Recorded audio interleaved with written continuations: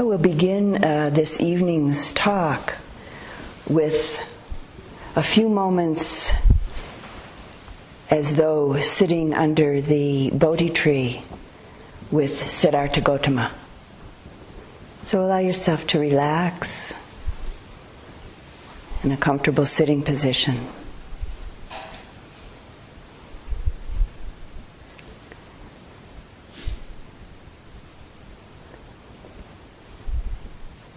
Towards the end of that long and now famous night under the bo tree, and after Mara, the personification of all of the dark and potentially destructive forces in the mind, had let fly the poison arrows of greed, aversion, and delusion at Siddhartha Gautama, these arrows that Mara hoped would stick and then distract Siddhartha from the clarity and the strength of his great vow and his courageous determination to fully awaken. Mara shot the last arrow that was left in the quiver, the arrow of doubt, self-doubt, accompanied by these words: "What makes you think you have the right to be sitting here, where and how you are? Just who do you think you are, anyway?" The Bodhisattva, the just about to be Buddha, protected within the great strength of his mindful presence, which was enlivened by a keen interest and a penetrating sense of investigation, accompanied by clear discernment. This about to be Buddha, supported by the tremendous energy of his determination and the flow of an effortless effort, imbued with an enlivening and refreshing joy, balanced within the deep power and cool ease of an unwavering and undistracted mind. Siddhartha Gautama sitting under the bo tree that night with unshakable stability, with an evenness and balance of receptive presence, as though he were an unmovable mountain. With all of these qualities, these factors of mind and heart perfectly in place, in response to Mara's challenge, the Bodhisattva, with his amazing grace, simply reached down and touched the earth with the fingertips of his right hand, letting Mara know that the earth was bearing witness to his right to be sitting where and how he was. And Mara was defeated, never again to have any power over the Buddha.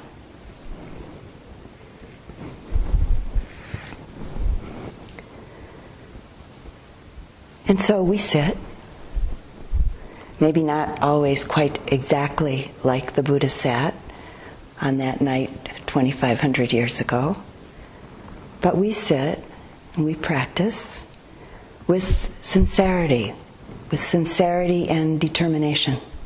We practice at home and now here in retreat, with our dedication and our aspirations often clearly felt and clearly known. And as we practice, the particular qualities of heart and mind that were all so perfectly in place within Siddhartha on that night when he was sitting under the bo tree, unfabricated, unprompted, and mature at that amazing point in time. As we practice, these capacities of heart and mind continue to develop, deepen, and mature within ourselves. It's actually inevitable that this will happen if we keep on practicing. So this evening we'll begin to explore the quality or factor of mind that the Buddha said was like a precious gem. Mindfulness. Exploring mindfulness from the standpoint of it being a most essential factor of awakening. And we'll look into mindfulness from two perspectives. That of your direct experience, your cultivation and prompting of this quality through your ongoing practice. And in this context, also recognizing the great power of protection and healing that mindfulness brings as it develops and as it takes root. And we'll also briefly touch into mindfulness from the perspective of its unfabricated, unprompted presence as an aspect of the mind, the heart, of non-clinging. The natural place of mindfulness in the awakened mind, the awakened heart.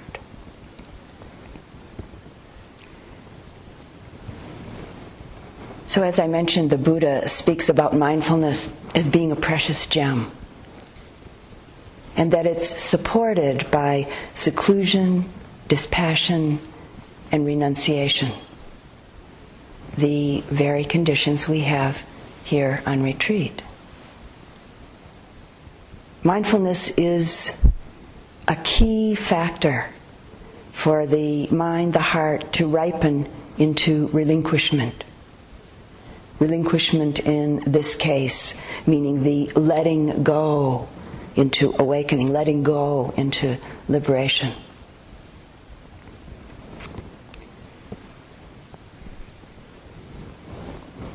So this factor of mindfulness, I often think of it as the mother, the great mother of all of the factors of enlightenment. In fact, the great mother of the whole of our practice. In a sense, it's the factor that gives birth to all of the other factors necessary for awakening. The Buddha spoke about mindfulness as being the chief. So maybe a kind of male-female way of talking about it. So I decided to combine the two, and we could say that mindfulness is the chief mother.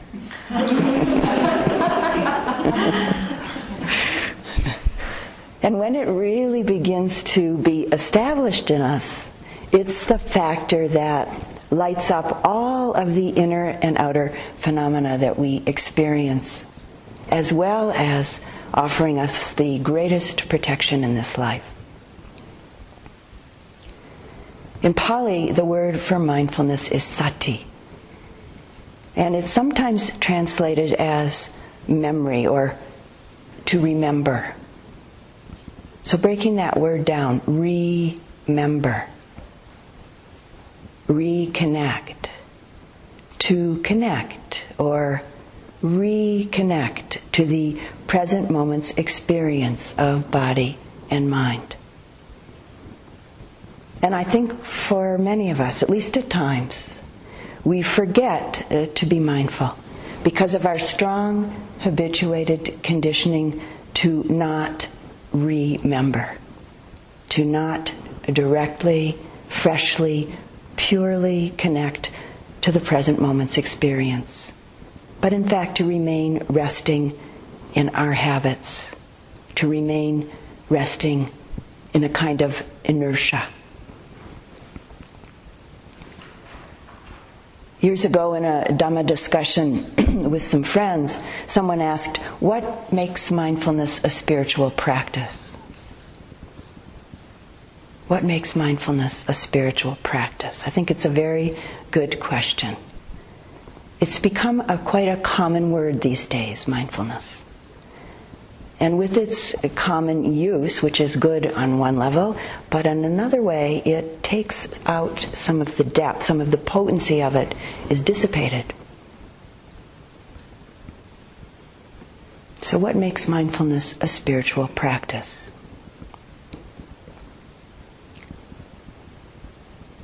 The great intimacy of mindfulness. This moment's experience is this. Just this much. Absolutely believing our eyes, ears, nose, tongue, touch, mind, and heart. Absolutely believing our body and mind. Meaning, absolutely believing what comes to be known through cultivating a very powerful, direct, immediate, mindful awareness in relationship to the experiences that come through each of the sense doors.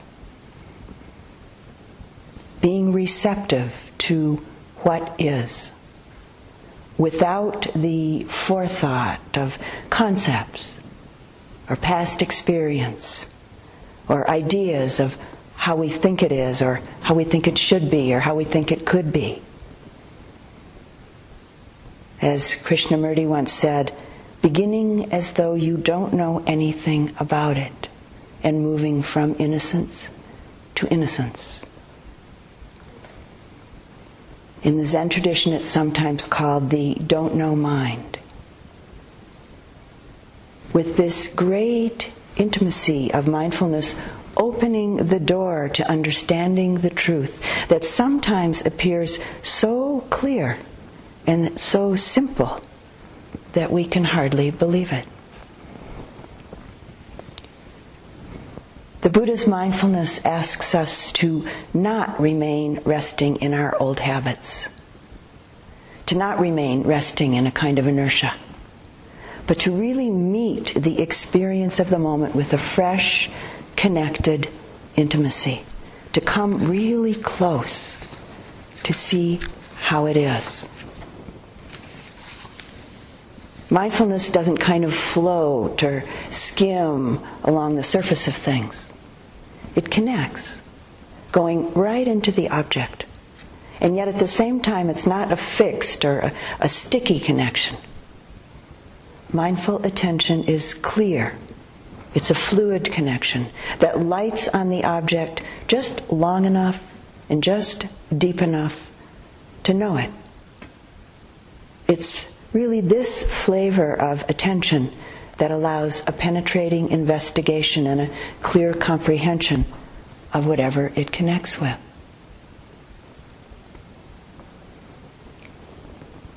Mindfulness can be called the active aspect of awareness. It's a non-judging, non-manipulative, non-grasping, non-rejecting orientation to the present moment's experience. And I'm going to repeat that. Mindfulness is a non-judging, non-manipulative, non-grasping, non-rejecting orientation to the present moment's experience. And at its best, a purely receptive relationship to whatever phenomena is presenting itself in the present moment. And of course, as you know, we pay attention to a whole range of experiences, including things that we usually do quite mechanically. Breathing, walking, eating. We pay attention to things that are pleasant and experiences that are unpleasant. Experiences that are maybe wonderful and maybe easy to pay attention to, as well as those things that are more difficult to give our attention to. We open to all of it. No parts left out. The very stuff of our lives is our path to liberation. It's not the, well, I could really be mindful if only I wasn't so restless. Or I could be mindful if there wasn't so much anger. Or if I wasn't sick. Or I could be really mindful if I felt better. Or if I wasn't so caught up in thought. Or if I wasn't so attached or attracted to pleasure or beauty. It's to be mindful of all of it. No parts left out. This factor of mindfulness is about living in the action. Living in the action of the body and the mind. Living in the present moment's experience. So in a sense, we forget ourself. We lose our self, so to say, in what is. So there's just what is, without adding anything or needing to add anything, and without taking away anything or needing to take away anything. With mindful awareness, we have the possibility of thinking, of not thinking, I'm doing this or I'm doing that. The moment we think, I'm doing this, we're creating or recreating a sense of a separate self. Creating a separation, a disconnection from the reality of the way of things. And living in an idea. The idea of I, the idea of me and mine, instead of living in the action.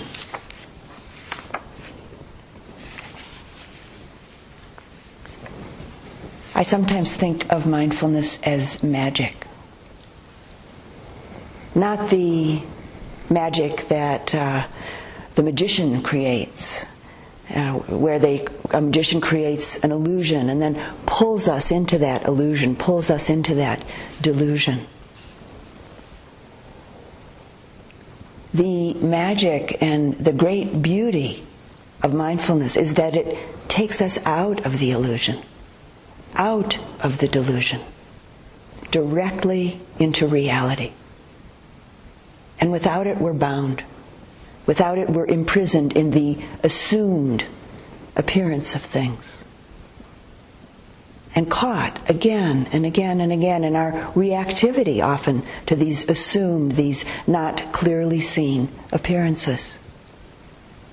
The result being that we unnecessarily suffer in this believed unreality.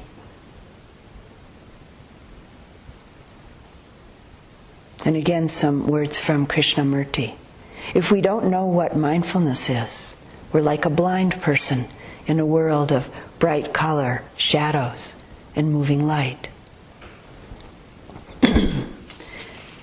And Venerable Analayo puts it this way in his book, Satipatthana, the direct path to realization.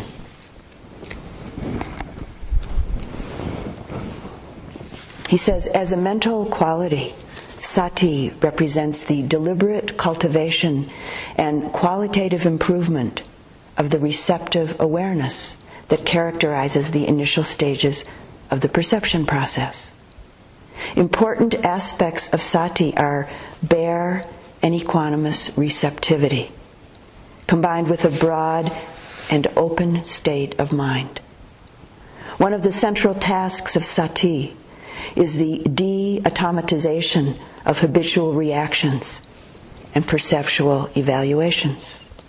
Sati thereby leads to a progressive restructuring of perceptual appraisal and culminates in an undistorted vision of reality as it is.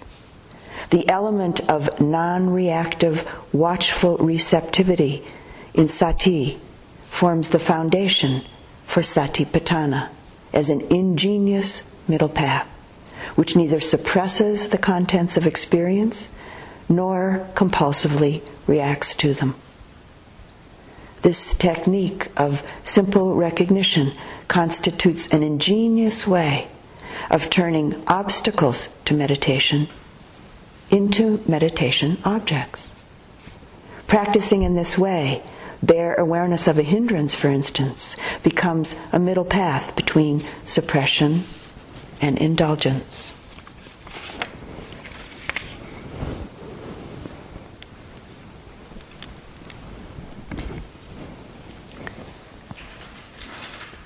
No matter who we are, where or how we live, all of us want to be happy.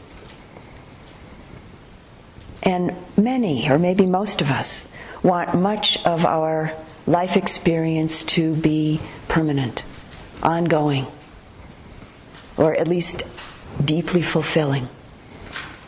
Or we want our life to suit our passing fancies, our expectations, our maybe heartfelt and deepest desires. And so consequently, most people spend much of their time and much of their energy trying to find this by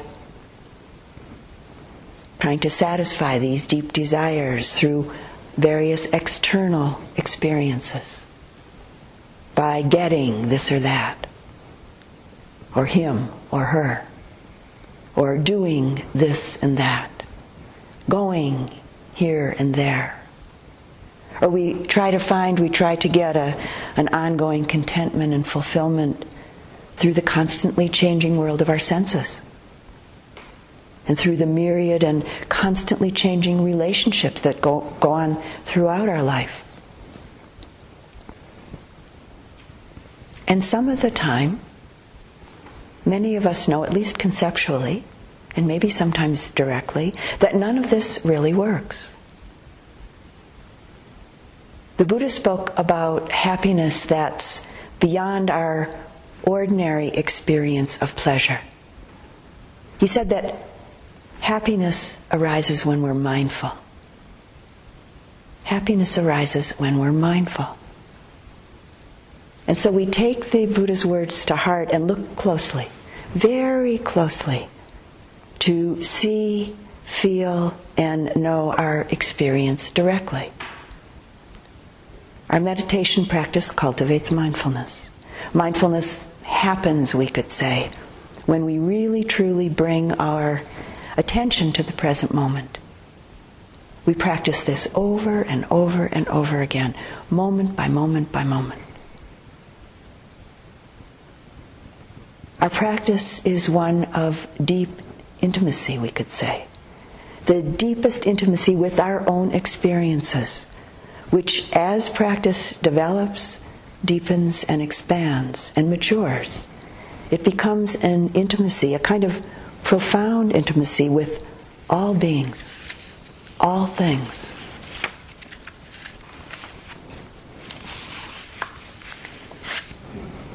The direction of mindfulness is to be aware. Immediately and intimately aware of it, whatever it is, in the present moment. See and know what is, what really truly is. How is it in this present moment? In this present moment. In this present moment.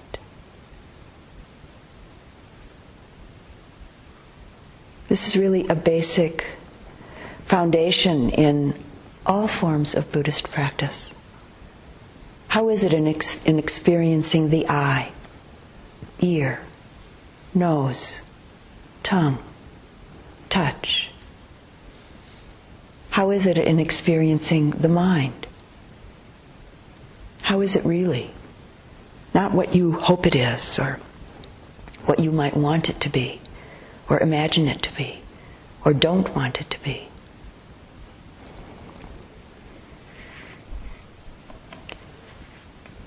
A mindful relationship to our present moment's experience is what allows clarity and true understanding, insight to arise, to simply and naturally arise, which it inevitably does. We don't do anything to make it happen. The truth is actually not very far away at all. It's right here, ever present, immediately close, always and everywhere, right here, right now. And it's our greatest protection. A number of years ago, I was teaching a weekly class in Taos, New Mexico, where I live, on mindfulness practice. And at the beginning of each class, once a week, people would come in and share their experience that they'd had in relationship to the prior class the week before. So one afternoon, a student came in and said that morning she had been watering her garden. She'd watered her garden hundreds of times before that morning. But that morning she said it was as though it was the first time she'd ever watered her garden. And she said it was amazing because she was present. She was mindfully present, watering her garden. That simple. And then her mind took a big leap after she said this to us, and she said, how have we survived so long in this world without being mindful? Terrible things are done when mindfulness isn't present. And we were all kind of taken by that, we could say. This great protection of mindfulness. The Buddha Dhamma is about transforming the mind, transforming the heart. In fact, if we're not bringing our full attention to the present moment, if we're not mindful, we're living at a distance from experience, actually living at a distance from life itself, which just keeps the circle, the reactive cycle of conditioned habit patterns going round and round and round. We're kind of living akin to our computers. You know, you push the button and out comes what's in there. When our buttons are pushed, out pop our conditioned patterns, our habitual reactions. Another way of looking at this is that without mindfulness, it's as though we're living life through binoculars that are out of focus. Our perspective, our perception is blurred. We experience life then through the filters of ideas, preconceptions, opinions, judgments, and maybe similar past experiences. So for instance, an example that probably everyone in this room has had. You meet someone new, and you don't see them as they actually are. You see them in relationship to the thoughts you're having about them, or how much you think you like them, or how much you think you're attracted to them, or how much you think you don't like them, and how much you think you're not attracted to them. Or maybe they remind you of someone else. So you see this person in relationship to similar qualities you're thinking about in another person. Or you see this new person in relationship to how you hope they are, or what you might want from them, or hope you can get from them, or hope you won't get from them. And the list goes on, you know. With all of this, you're not experiencing this person you've just met for the very first time, just simply as they are. And without mindfulness, everything we perceive is like this. Everything we see, taste, hear, touch, smell, think, is immediately interpreted back to us in conformity with our habitual thoughts, our habitual habit patterns. Meditation practice grounded in mindful awareness is about bringing everything into a clear, sharp focus, to see things as they really truly are, as though, like my student did that morning, she was watering her garden for the first time, and without judgment, with a mind that's fresh, with what's sometimes called beginner's mind. And as an example of this, a story about one of my grandsons.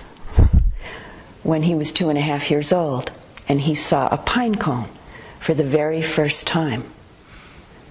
And I happened to have the good fortune of being with him. His mother and I were walking down by the river behind their house, and this little 2.5-year-old boy picked up a pine cone. He'd never seen or touched one. He smelled it.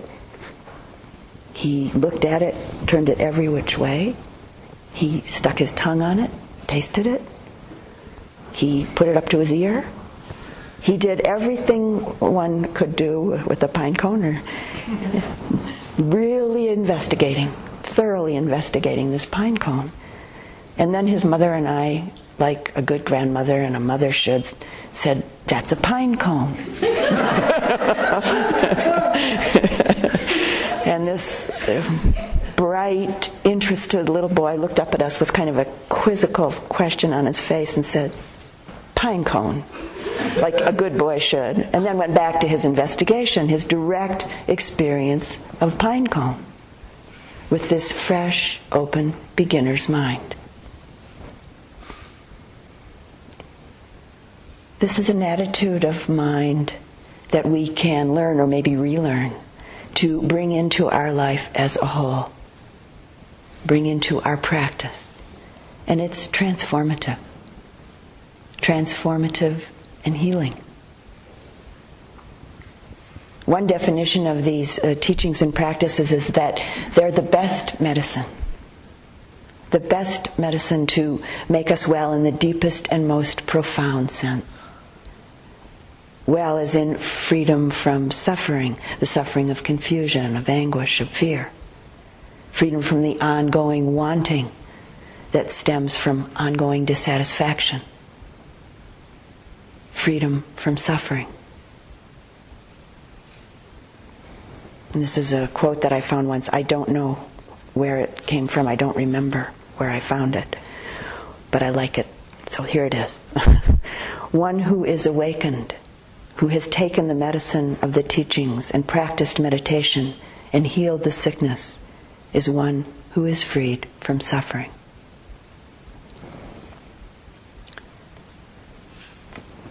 So there are 4 domains of mindfulness, 4 ways of setting up or establishing mindfulness in the here and now. This evening we'll explore the first of these domains, which is paying attention to the body in the body. Just the body as such, not one's ideas or one's interpretations of it. And of course there are many and varied and specific aspects of the body to notice and to give a careful attention to. And all of us here are very aware that one of our primary practice orientations to the body is mindfulness of breathing.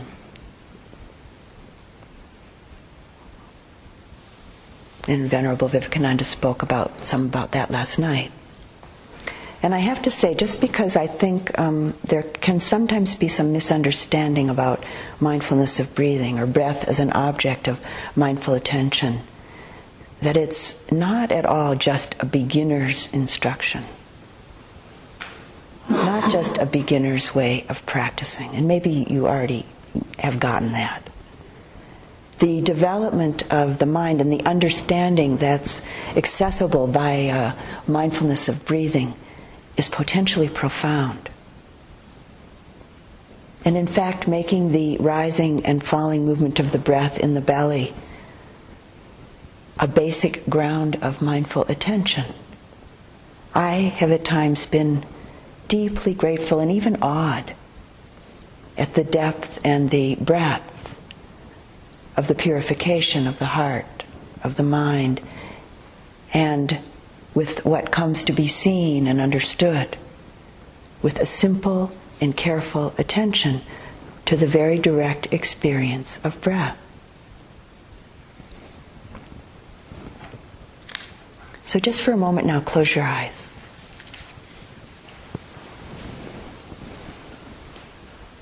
And let the attention drop into the breath.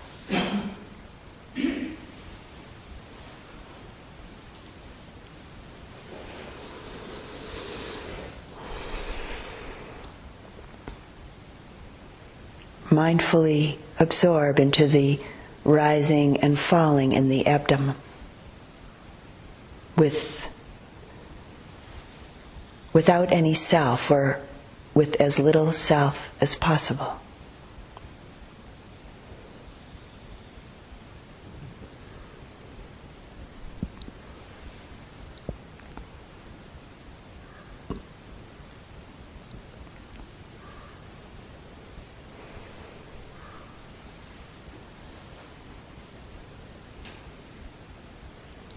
And now just very simply notice, for instance, are you trying to control the breath? Trying to manipulate the breath?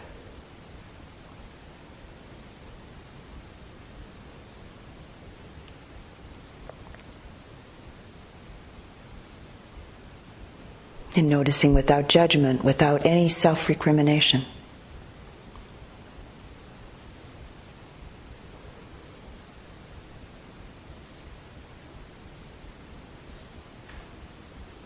In a moment of seeing clearly, there's often a sense of relief. As a friend of mine says, seeing is relieving.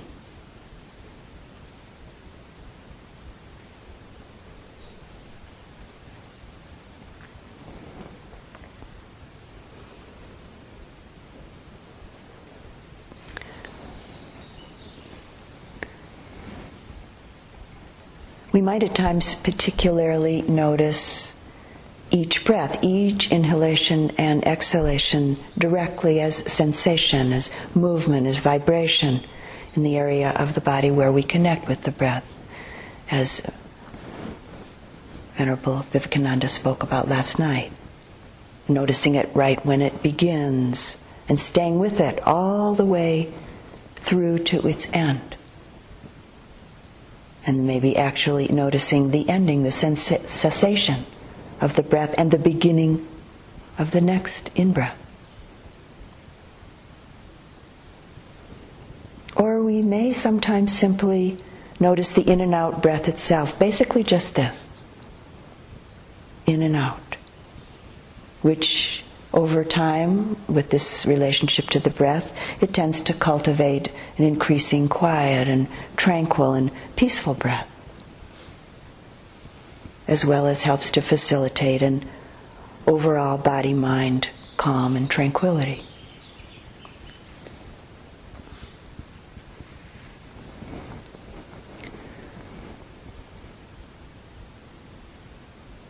So the body in the body. Mindfulness of the four postures. Not our ordinary, everyday, quite casual way of noticing our bodily activity, but a closer, more intimate, more ongoing and careful attention to the body in every posture. Standing, sitting, lying down, walking, and the various movements in the body of getting up and down, flexing and extending the arms and the legs, turning, lifting, carrying, even bringing mindfulness of the body and the body to the experiences of falling asleep and waking.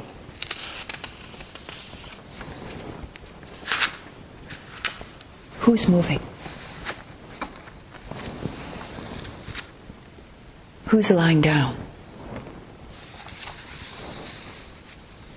Is there a someone, a me, an I, behind this walking, this standing, this sitting, this movement? Beginning to see the postures and the movement of the body just as it is in itself. Can standing be known just simply as standing? Sitting is just simply sitting. Walking is just simply walking, without the layer of I am or the internal feeling of this is me walking, sitting, etc. Once many years ago, Sayadaw U Pandita asked me in a practice interview, he asked me, is there a woman or a man or a person when you're mindful and noting walking, standing, sitting, or any bodily sensations? And for just a brief moment, I was caught by that question. which in retrospect I think was a kind of test of my practice at the time. But very quickly there was a spontaneous reflection and a response. No, there's no woman, there's no man, or anybody known when I'm directly connected with mindfulness in walking or with whatever phenomena is happening. So I think a good question you might ask yourself at some point.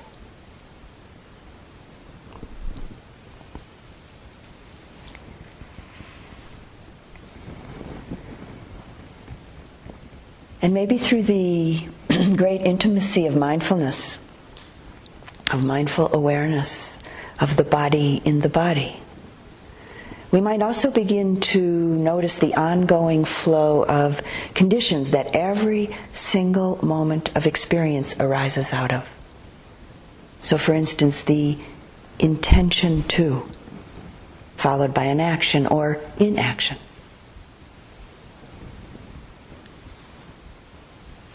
In the intimacy of mindfulness, we might begin to notice where the energy of intention, volition begins, where it starts from and how it feels in our body. I don't in some independent, mysteriously isolated way decide to stand or not stand or sit or lift an arm or take a step.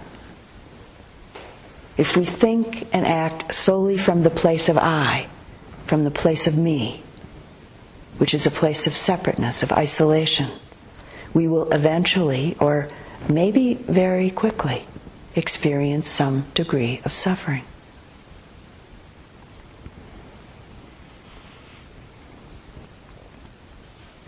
As we pay a more intimate mindful attention to the subtleties of the actions in the body, and the experiences of interrelatedness within the body, we may begin to see and to understand the role of volition, where it comes from, how it arises, and not take it personally. As this awareness of the body in the body blossoms, there's a very natural, non-conceptual understanding of the subtler cause of suffering that begins to take place, to take hold, which can open our heart to an unimaginable expanse in relationship to all beings.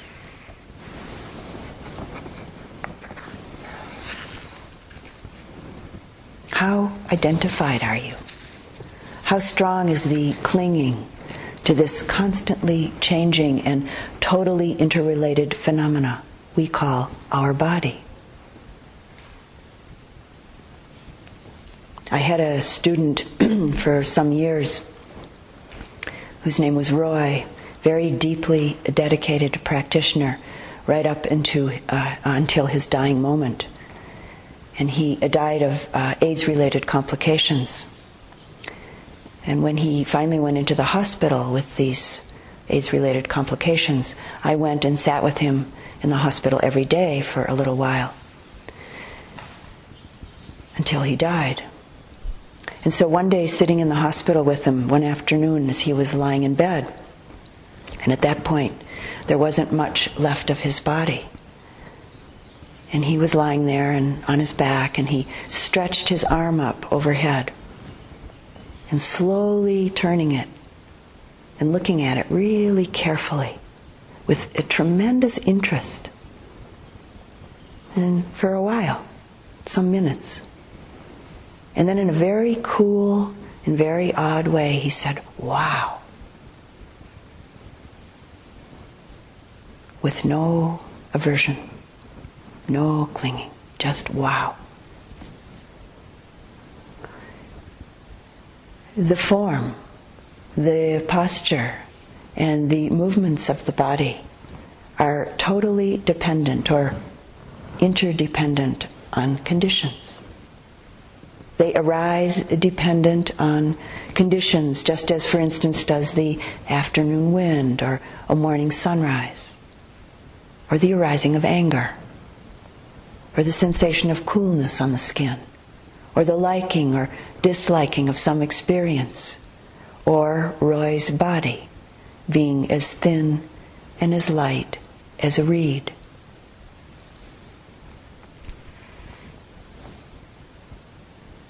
Everything happens because of a whole set of conditions coming together moment by moment. And choices are made, but in truth, these too are always a product of the play of various conditions. Can we give such a clear, unfettered, and intimate attention to the body, its movements, and the process of intention that we begin to directly experience this truth?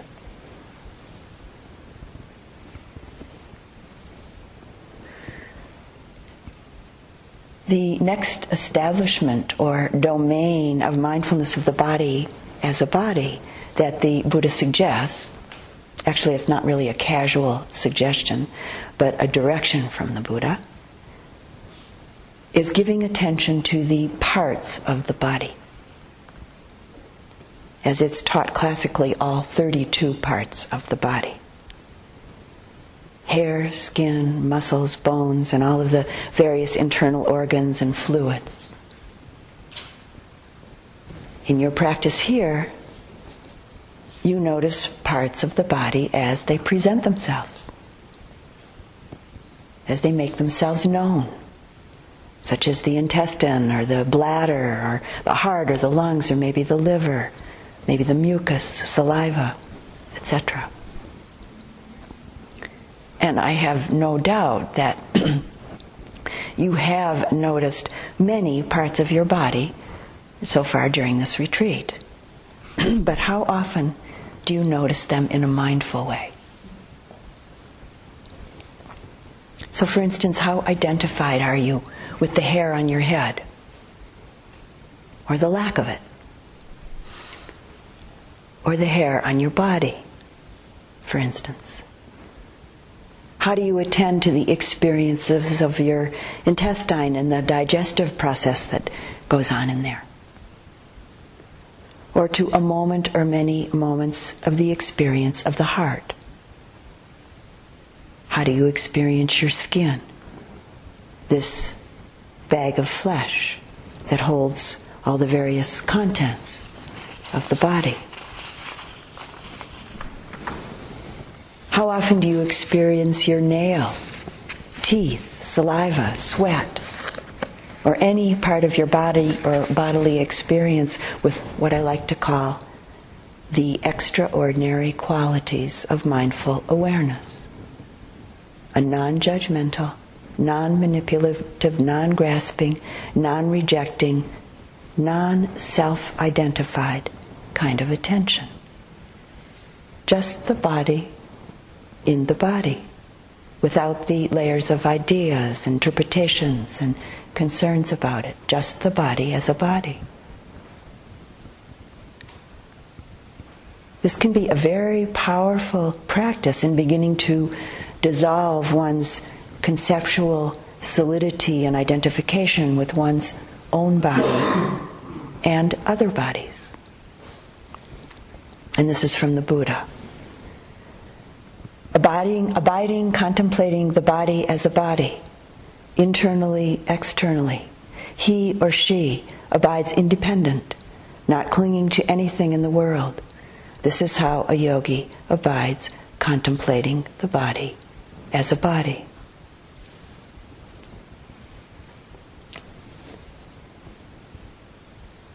So just consider for a moment, how do you identify yourself?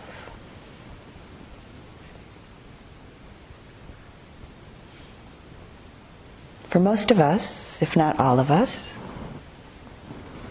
a primary and large part of our personal identification is related to our body.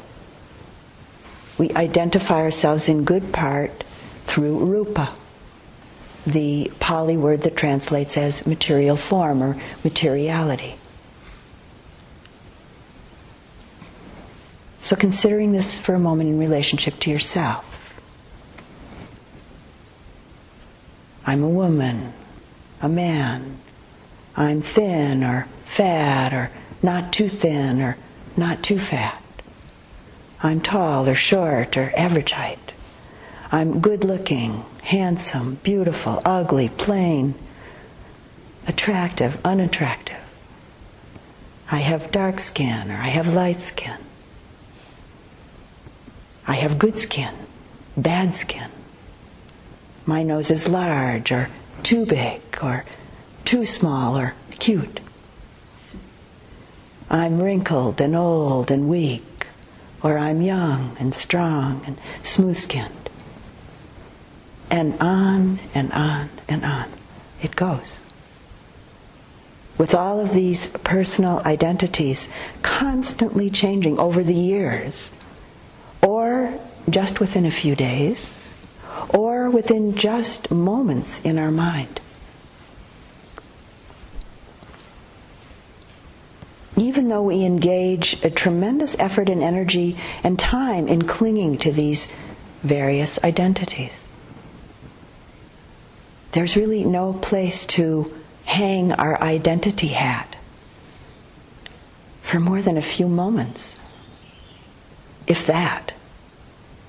No place to rest in these constantly changing relative perceptions and ideas of who we think we are.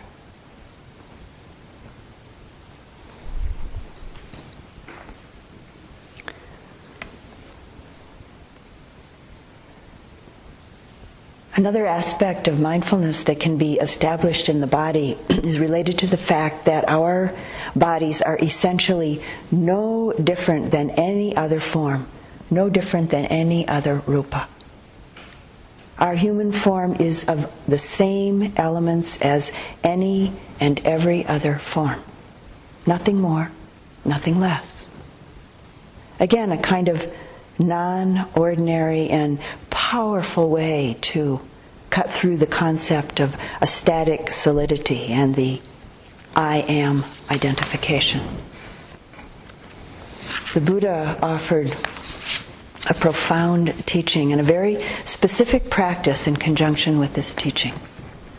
That if we sincerely and seriously take it up, it becomes a window, opening us to the direct experience, discernment, and understanding of one aspect of ultimate reality.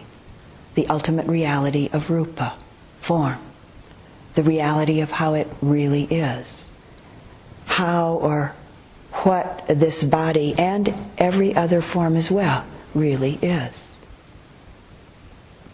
The teaching and the practice is about directly discerning the four great essentials, it's sometimes called, or the four great elements. Earth, water, fire, and air, or wind as it's sometimes called. And again, Sayadaw spoke some about this last evening. So the practice is in directly experiencing the specific characteristics of each of these elements of the body. And just to name them for you. Earth, the earth element, the characteristics of the earth element are hardness, roughness, heaviness, softness, smoothness, and lightness. The characteristics of the water element, flowing, cohesion. Characteristics of the fire element, as it's called, heat or warmth or cold or coolness. And the characteristics of the air element, or it's sometimes called the wind element, supporting and pushing. So for just a few moments now, exploring a few of these characteristics together this evening. In kind of maybe a unique way for some of you. Begin by relaxing, and a familiar way also. Much of it. Begin by relaxing and bringing your attention to the breath. Just for a few moments. And letting the mind settle and focus in a simple way.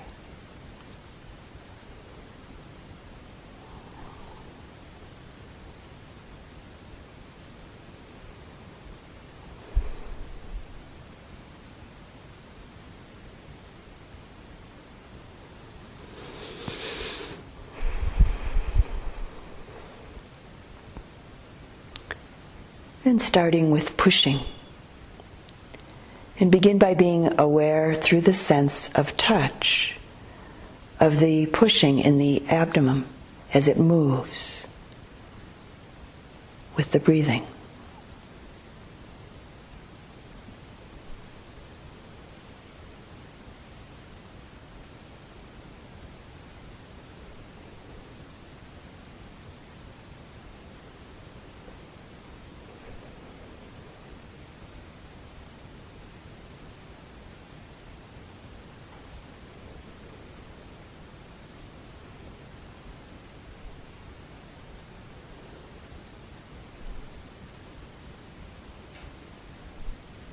Now moving the attention up to the center of the head as you breathe in and out, and see if you notice pushing in that area.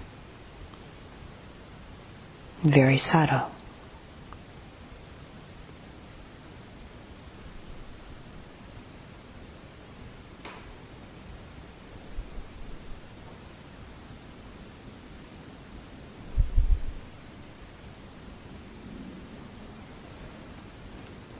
If the pushing of the breath in the center of the head isn't easy to discern, return back to the pushing in the belly as the abdomen moves with the breathing.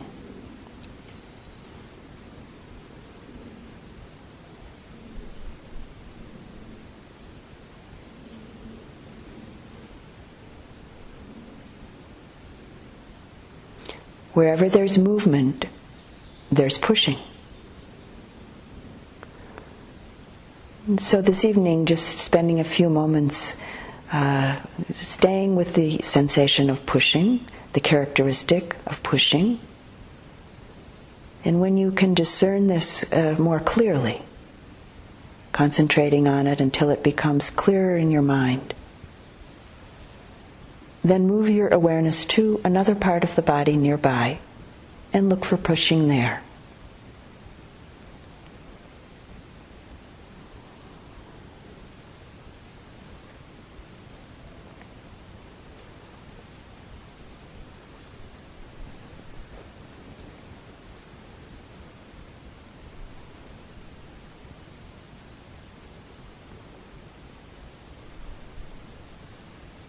And this can be done again and again in various parts of the body until wherever you place your awareness in the body, you can easily see and know pushing.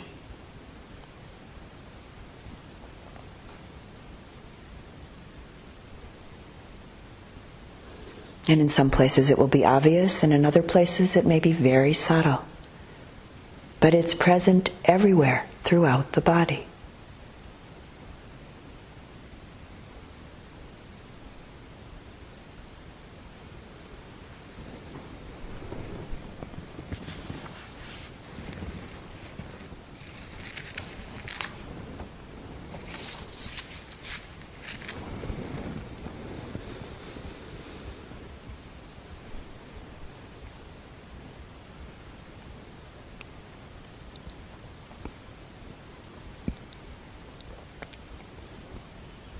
And now, for now, just letting go of the discernment of pushing. And we'll go towards discerning hardness. And begin by discerning hardness in the teeth. So bite your teeth together for a few times. Just bite them together, feeling how hard they are.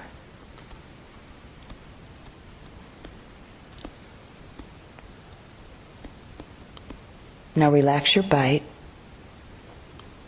and feel the hardness of your teeth.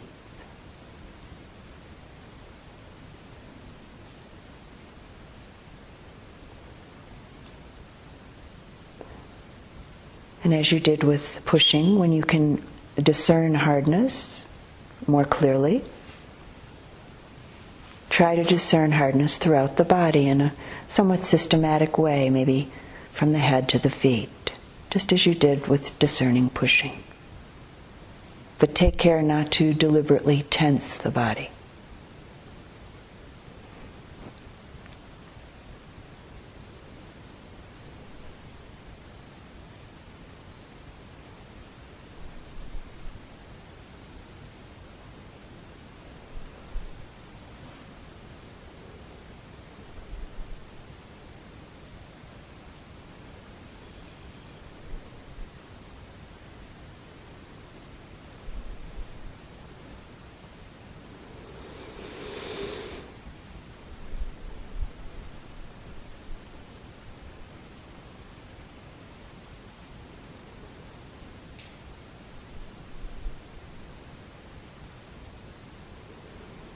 And for now, letting go of hardness.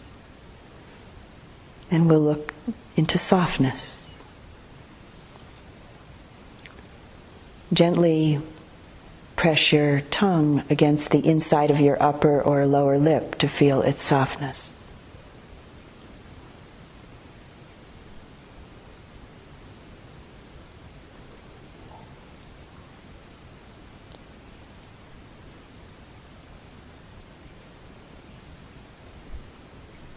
Now relax your body and practice beginning to discern softness throughout the body.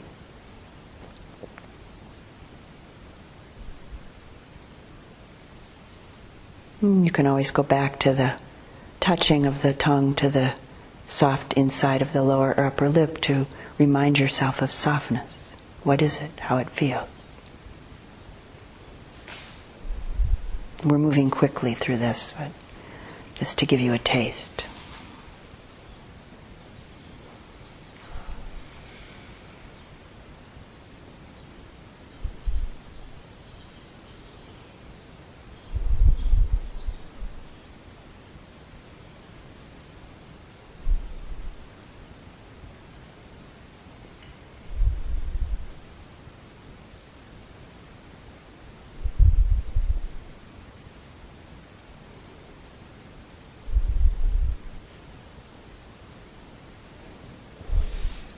And now letting go of softness.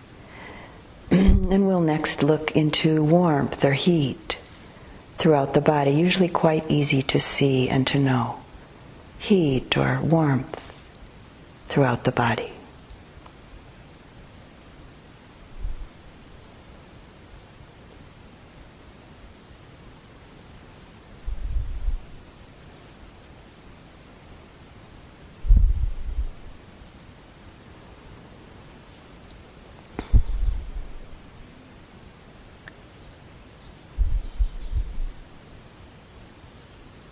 And next, coldness or coolness. And a way to explore this is feel the coolness of the breath as it enters the nostrils. So just put your attention there and feel that coolness coming in.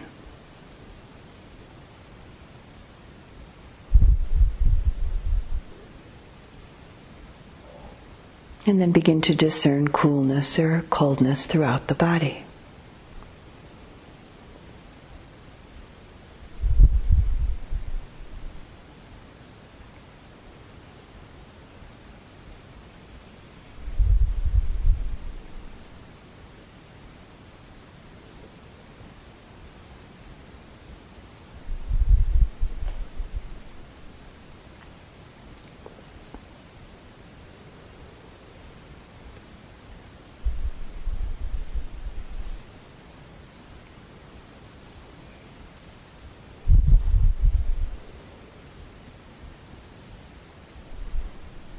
And letting this one go.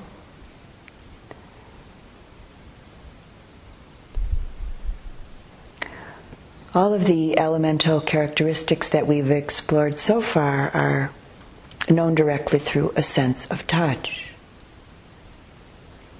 The next two elemental characteristics are to some degree known by inference as well as by direct experience. Flowing and cohesion, the characteristics of the water element. So experimenting for just a moment in discerning the characteristic or the quality of cohesion in your body.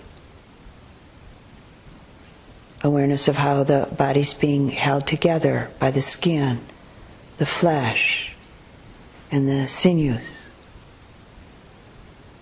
Blood being held in by the tissue and the skin, like water in a balloon.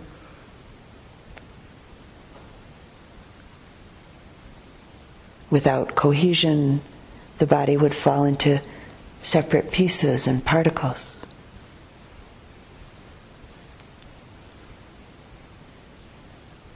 The force of gravity, which keeps the body stuck to the earth, is also cohesion.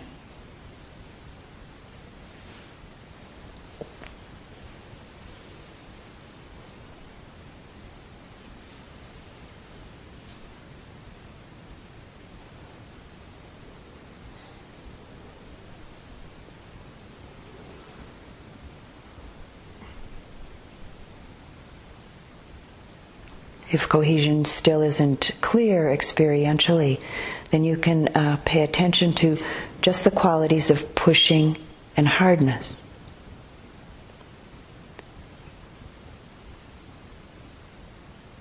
And eventually you might feel as if the whole body's kind of wrapped up in the coils of a rope.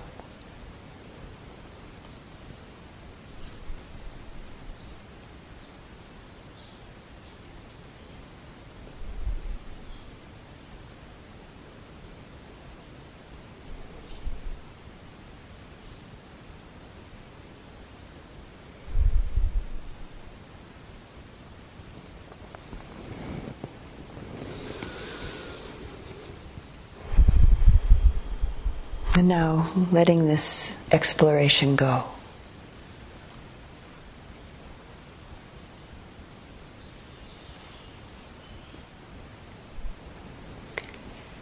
How intimately, how mindfully connected are you to these most basic and universal experiences? This body in its elemental nature. Essentially no different than any other form.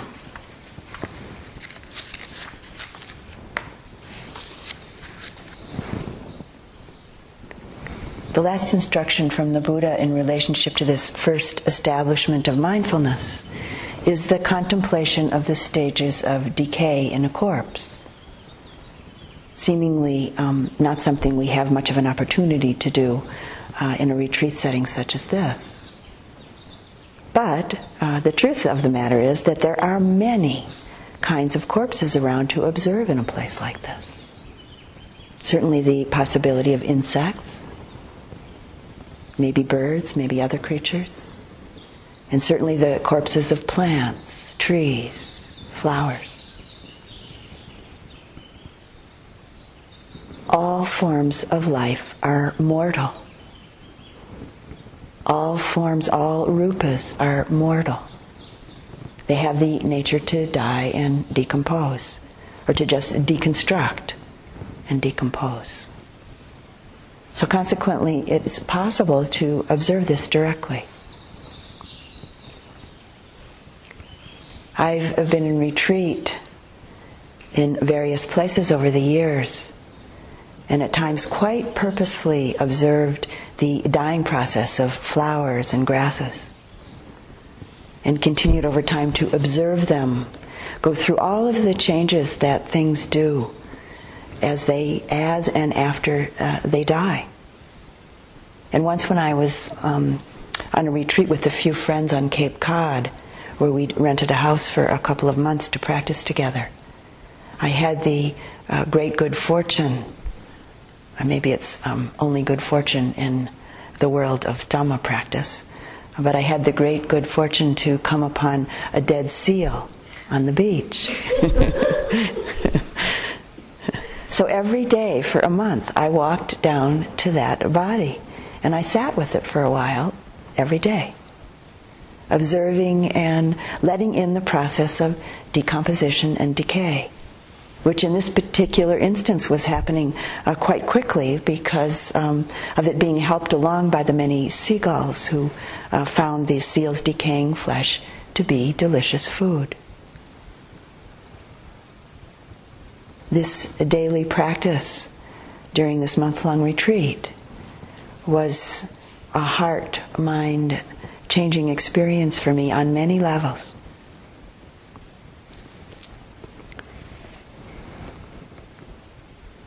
Ajahn Sumedho, the abbot of Amaravati Monastery in England, and who is the senior Western monk in the Thai forest tradition of Ajahn Chah, he tells of a time when he was living in the monastery in Thailand, and he had asked to be able to spend part of a day practicing in the city morgue. And because he was a monk, the authorities let him go in, although somewhat reluctantly. And he said that all of his sense doors, which included his conditioned mind, were fully challenged, or I think he actually used the word fully assaulted. He said that the first thing that hit him was the smell. He said which almost drove him to run out the door. But he just stayed mindfully present, and he said little by little it became tolerable. Just a smell. Just a scent. He talked about his long-standing and deeply embedded assumptions regarding the package of the human form being completely undone in his mind and in his heart as he took in the various stages of decay all around him. And he mentions that at one point he looked up on the ceiling and saw all sorts of parts, as he put it, which he found at first quite puzzling. Didn't understand what that was. And then very quickly he realized that the bloated body that was in front of him could explode any minute. Which he said he dearly hoped would not happen. And it didn't while he was there. Anyways. And he said that when he went back out onto the street, that he saw people in a radically new way and with a radically wide open heart. It isn't about being morbid or kind of strange in some way. All forms, all rupas, living and non-living, are mortal. And we're so attached to forms. Our own form and all sorts of other forms. And for many of us, our attachment is so strong that most of the time we live with an almost constant, unrecognized desire for attachment to. For instance, forms that please us, or forms that are beautiful to us, or forms that are amusing or interesting to us, or just simply in relationship to familiar forms. And I think what actually is strange and kind of amazing is that fairly often we think and act as if we and they won't change and won't die. Which, if we begin to see this habitual way of thinking and acting closely, we find that it produces an almost constant state of subtle or maybe not so subtle tension and stress in us, in our heart, in our body, in our mind. The Buddha's instruction to attend to corpses of whatever form can be helpful towards cutting through this state of tension and stress, cutting through clinging, cutting through suffering. How do you know the body? How are you established in this first domain, this first foundation of mindfulness? It can be helpful to check in now and then to see if you're practicing in ways that are really, truly moving you towards understanding, towards insight, truly moving you towards wisdom and the realization of the heart qualities of metta and compassion. Practice that's subtly or maybe more overtly rooted in wrong ideas or misconceptions or misperceptions can become quite deeply rooted in the mind and accompany us all along the way of our practice, maybe for years. So a good question you might ask yourself now and then is, am I looking in the right place and in the right way for the happiness that I'm seeking? Mindfulness is kind of like a treasure hunt. Within the framework of practice, we find the way. And because each of us has experienced specific conditioning, the path and its fruits emerge both in unique ways and in universal ways for each of us. We discover the treasures of the truth in perfectly natural ways through our own direct experience. This great treasure hunt yields the healing, beautiful, and liberating treasures of the way of things. And so we learn to know when mindfulness is established in us.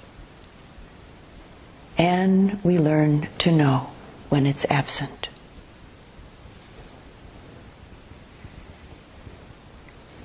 In closing this evening's talk, I'd like to read a wonderful and inspiring instruction from the Buddha that, in fact, we can give to ourselves anytime. It's called A Single Excellent Night.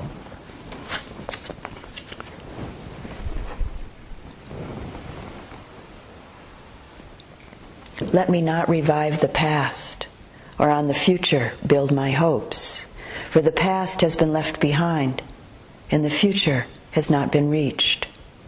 Instead, with insight, let me see each presently arisen state. Let me know that and be sure of it, invincibly, unshakably. Today, the effort must be made. Tomorrow, death may come, who knows? No bargain with mortality can keep him and his hordes away. But one who dwells thus ardently, relentlessly by day, by night, it is in her, or him, the peaceful sage has said, who has had a single excellent night. And let's just sit together for a moment.